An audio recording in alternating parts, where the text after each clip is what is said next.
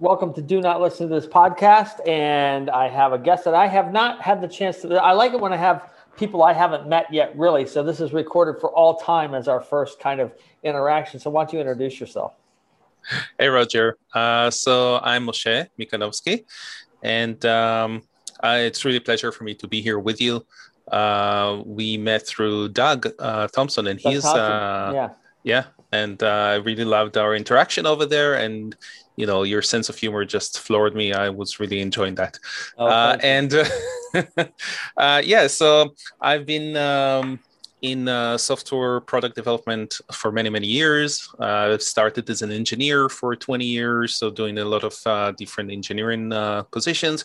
And then I moved into product management of digital products, of course. So that's what I'm doing. That's what I love doing. That's what I'm working on. Mm-hmm. Well, so I just want to remind everybody, support the podcast. Go to do not listen to this podcast.com. Half your donations go to feeding stray cats and dogs. They like that. They like to eat. So, your name is worth over 85 points in Scrabble. You know that, right? But is it legal to have proper names? I don't know. It's a lot of points there. So you wanted to talk about creativity and business growth. So which topic did you want to tackle first? It's up to you. Let's start with creativity with that, because that's really close to my heart. Okay. So why don't you tell me how you define creativity, how you use it in business, and the pluses and minuses of it. Yeah. So creativity for me, it's really the energy and the power or the fuel that power all of us. It's about creating something new. It's about thinking about new ideas. Mm-hmm. It's about just being creative, but I can't really use that word, right? When I define creativity. Well, if you're just using the word creative when you're defining creativity, you're not very creative. Right? Exactly. That's how we would say it, right? Exactly. So, but it's always so hard. It's like plain taboo. But yeah, no, it is. It's a tough. Creativity is a tough thing to define because it's different for everybody. Mm-hmm. Yet it's the same for everybody. Right. Like everybody has a different definition of what is creative, and everybody, by the way, I think, is creative, even though they don't think they are. They may not have tapped into it yet. But how they explore their creativity and whether or not that helps them or hurts them, that becomes the issue. What's the first creative thing you tapped into? So this is not in business, but this is in personal, where I always loved painting and drawing and writing. Writing I found more lately in recent years, but I also liked it as a kid, I remember. When did you start painting? Oh, really early on. Like I was always doing something, always drawing something. Were you like one of those kids in school that doodled? Yes, of course. On all the sides of my books, even the religious books, that you're not really supposed to do that. Yeah, well, that's okay. I mean, if you got that talent, if the chosen God gave you that talent, then no problem. Just use it, right? Exactly. Yeah. So I was decorating my study books, and and I loved. What was your favorite thing? I always like to talk to people who draw, because for me, I think that it's a whole release of anxiety for most people that I talk to. Like it's like they're anxious and they get it out through their hands and it becomes artistic. And I'm just curious if that's true for you. Yeah, there is a bit of a theme there, actually. I remember that there were some period of times that if I didn't feel that well, if I felt a bit of anxiety or a bit of depression, I would, for some reason, draw trees. So someone would see me drawing trees, they would like, "Oh, how do you feel today?" What was the connection between trees and depression? That's interesting. I have no idea. I don't know. Maybe Did you because have to cut down a tree when you were a kid and it hurt No. Okay. That would be my first little jump to it. But one of the trees I really liked drawing was an olive tree. I'm originally from Israel, so we have quite a bit of those over there. And usually they're very gnarly and has lots of, they're very old. Mm-hmm. So it's really kind of easy to draw them because they have a lot of character. you don't really have to look at a reference for that or anything. So it's almost funny like doodling. It's funny you mentioned trees, because one of my friends who's a really great artist, and he's a location scout manager, and he's done some really, really big films, and he gets great locations. Mm-hmm. He's also a painter, and that's how he started kind of becoming a location manager. Somebody bought his paintings. It's a small world. Mm-hmm. And he has a big passion for trees, and he just takes pictures of trees wherever he is on mm-hmm. his locations. And it's wild. I mean, so trees are amazing. Yeah. Trees are really amazing. Like the variety and their shapes, and some of them are really like symmetric. And if you like order, they're very orderly, and some of them are really wild. And they live a long time. And they live, that's definitely. They see a lot more than us. So you got into that. You're a kid, and then is that what got you into the technical stuff? Is that what? How did that connect? Yeah, it's an interesting story, because since I was 10, probably, I thought I'm going to be an architect. Okay. Because for me, it made a lot of sense. I'm creative. I like also buildings. I like to look at buildings. I like the interior designs. And I was like, okay, I need a job that is more than just an artist. And architecture seems like amazing. So I would buy architecture books and learn it. And who's your favorite architect? Probably Gehry. He is a Canadian one, and he I believe he's a Canadian one. Well, for purposes of this podcast, he's Canadian. If anybody wants to deny it, they will do it in the comments. I'm only saying that because I live in Toronto. So there you go. Yeah. He was a Canadian hockey player and artist. No, he definitely wasn't a player. But him, but many others. Also, I love Gaudi. Gaudi has like amazing work. But then I went to the army in Israel, and over there I kind of stumbled into. It's mandatory for everybody, right? Yes, exactly. It's mandatory. 2 years, right? No, back at my time, men would have to do 3 years and women 2 years. They might have changed it now, and it might be the same, but that was back then. And I'm talking 30 years ago, so it's been a while. Sure. And I got into software development in the army. So I was doing I learned how to be a software developer, and then I did that in the army. Architecture. I mean, software development is architecture in a different way. So actually, I did find that it was also a very creative profession. So maybe I don't draw with my hands or draw with the computers. In the beginning, I was like convincing myself that, when I finish my army service, I'm going to find a job in a software company that build software for architects. So this way will be my way into it. But it didn't happen that way, actually. But what I did find was that building software is a very creative thing. Because you have to build something from nothing, really. You have the tools. Yeah. So if you paint, you have your brushes and paints and whatever. Here you have your computer and your software language and your user interface and whatever it is, and your database. So you have all of your tools, and then you have to, like you said, architect from that something and build it up and really create something that was not there before, which is really what creativity is about. What was that's a great definition of it. What was your first software thing that you created? Oh, I might have to kill you if I tell you, but that's okay. No, I'm joking. I've got clearances. But I don't know about all the. I grew up in those families. Well, it's been so many years now. It was actually software in the army for the communication channels, so everything related to communications. So it's really very high level. Back then I couldn't really talk about it much or whatever. But these days, probably that software, I don't know if this software even exists anymore because technology changed so much. Yeah.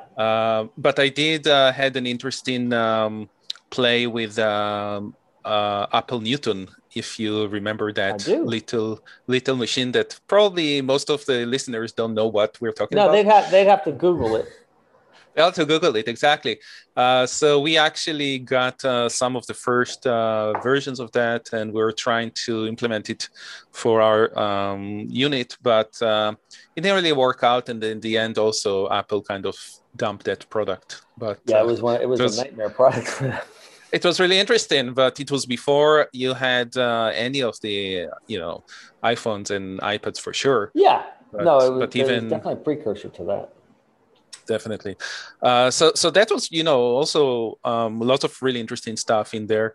At the same time, I was like buying my first computer because I was like, what was your first computer? Mine was an 8086. Yeah, mine was also 8086. Actually, I had a Sinclair before that for my bar mitzvah. My dad bought me Sinclair Spectrum, which was it was just a keyboard, and the computer was part of the keyboard, and you have to attach to it a TV and a tape recorder and all of that stuff. But the good old days. These kids today with their iPhones and their Samsung Galaxies. Yeah, I remember my dad spent like $500 back then, and back then it was a lot of money. Oh yeah, no, I mean, I remember the 8086 machine that I got was like $2,000. Yeah, exactly. And, it was, I think prices stay the same. It's just the machines that changed. Yeah, I mean, it was, a phone is much better than it is now. Oh yeah, my first computer had a 40 megabyte hard drive. Yeah, right. And I was like so amazed I have so much memory. People take it for granted now. It changes so fast. People don't really understand that the way it used to be, just not, just even 5-10 years ago. Definitely, yeah. Same with cell phones and everything. Yeah, like my kids, they don't even know what what life was like before that. So exactly, they can't imagine it. Can't. So, how important do you think creativity is in that industry, in the software? I think world? It's extremely. Critical, right?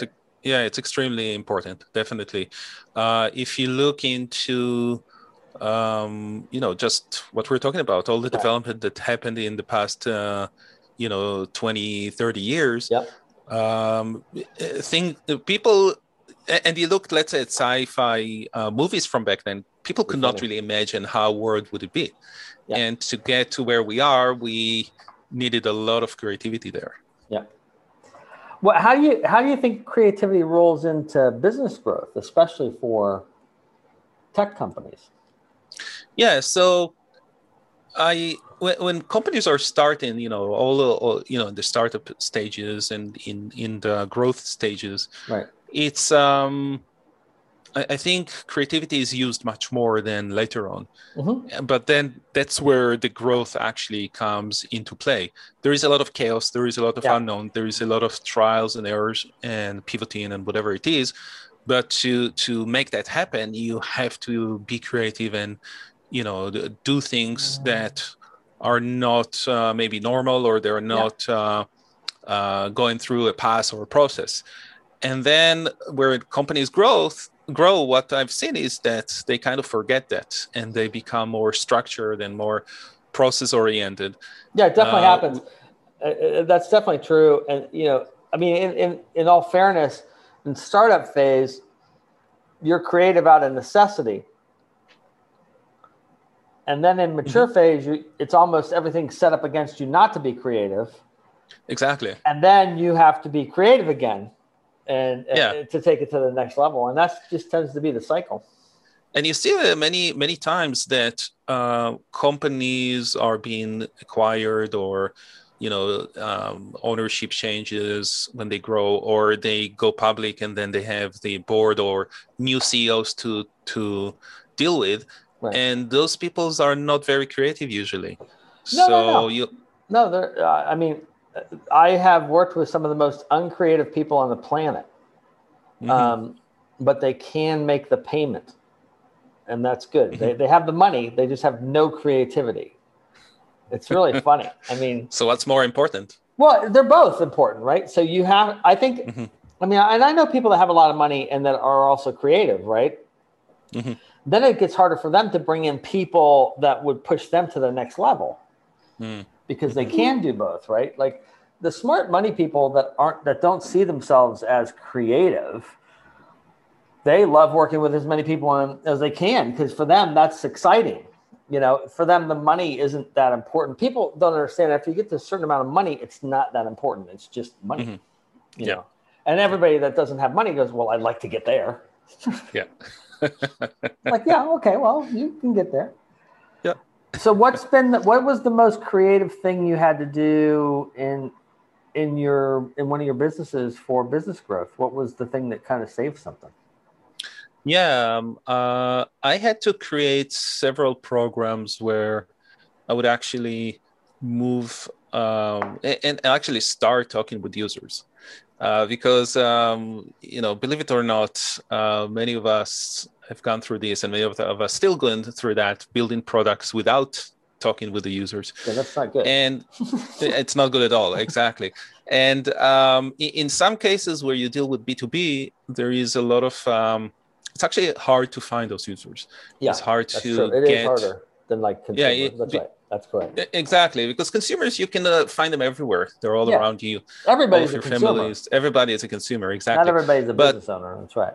And it's not just business owners. I've been developing software for lawyers, for example. And lawyers' time. Sorry to hear that. Exactly. Well, it was very exciting actually, but it's very hard to find time with them because their time is extremely expensive. They charge like hundreds of dollars. So. Yeah, it's hard to find time with lawyers unless they need you. Then all of a sudden they need you. Usually they have unlimited time. Usually they need you when you pay them. But yeah, well, or the other way around. It's funny, but that's tough. So that was tough. Exactly. Or I was dealing with loyalty programs, and with loyalty programs, it's business to consumers, so B2B to C. So you have time with the business that you're dealing with, but then the consumers is not just everyone at Starbucks or everyone on the street. Right. It's specifically their members. So you have to find where they are. So I was trying to be creative about, where do I find them? How do I get in touch with them? How do I get them to help me really with my research, with my discovery? And that was always, it's actually a fun thing to solve. So, because they're around. So recently, for example, the only reason I joined Clubhouse was because I wanted to tap into discussions of people of specific persona and see what they were talking about and what the problem they were facing. Right. So that was an interesting use case. And there are other tools like that are useful. Yeah, Clubhouse is fun. Clubhouse is actually, the whole thing with social media that people miss is its real asset is it's a great R&D thing. Definitely. I mean, if you, you need a 16 to 35 people for a good sample size, you can get that really fast. And if you know how to ask the questions in a scientific way versus a, loaded way, you can create things fairly quickly through social media connections. Yeah, exactly. But people miss that part of it. They just don't. They don't see it. They think they have to have thousands. They think they have to have thousands. Like, you don't need thousands. Yeah, you don't need thousands. Because your business is only going to serve, for most people, most solopreneurs, your business is only going to serve 40, 50 people max anyway. So you don't need... And also it's statistical significant that you need. Yes, so that's right. Once you get after a few, when we do user testing, we usually 12 people that's enough. Is max. After that, even within the 12 people, you see repetitions of what they're telling you. You'll see the patterns. You'll see the patterns. After that, you'll see the holes, and you'll see everything within that small group, and that's absolutely right. You don't need more than that. Nope, definitely. You don't. So what would you want people that have listened all the way up to this part of the podcast to take away from this episode about creativity? That it's really out there for you to find it. Like you said, I really like what you said before, that even if you don't think you are creative, you do have opportunities to be creative in the things that you're passionate about. And usually those are the things that it's much easier to find creativity. where your passion That's very lies. wise. I mean, the things that you love are going to be where you're going to find the creativity because you want to do things at a deeper level. Exactly. Exactly. Well, great. Thanks for coming on the show. It's fantastic. Thank you so much, Roger. That was a pleasure.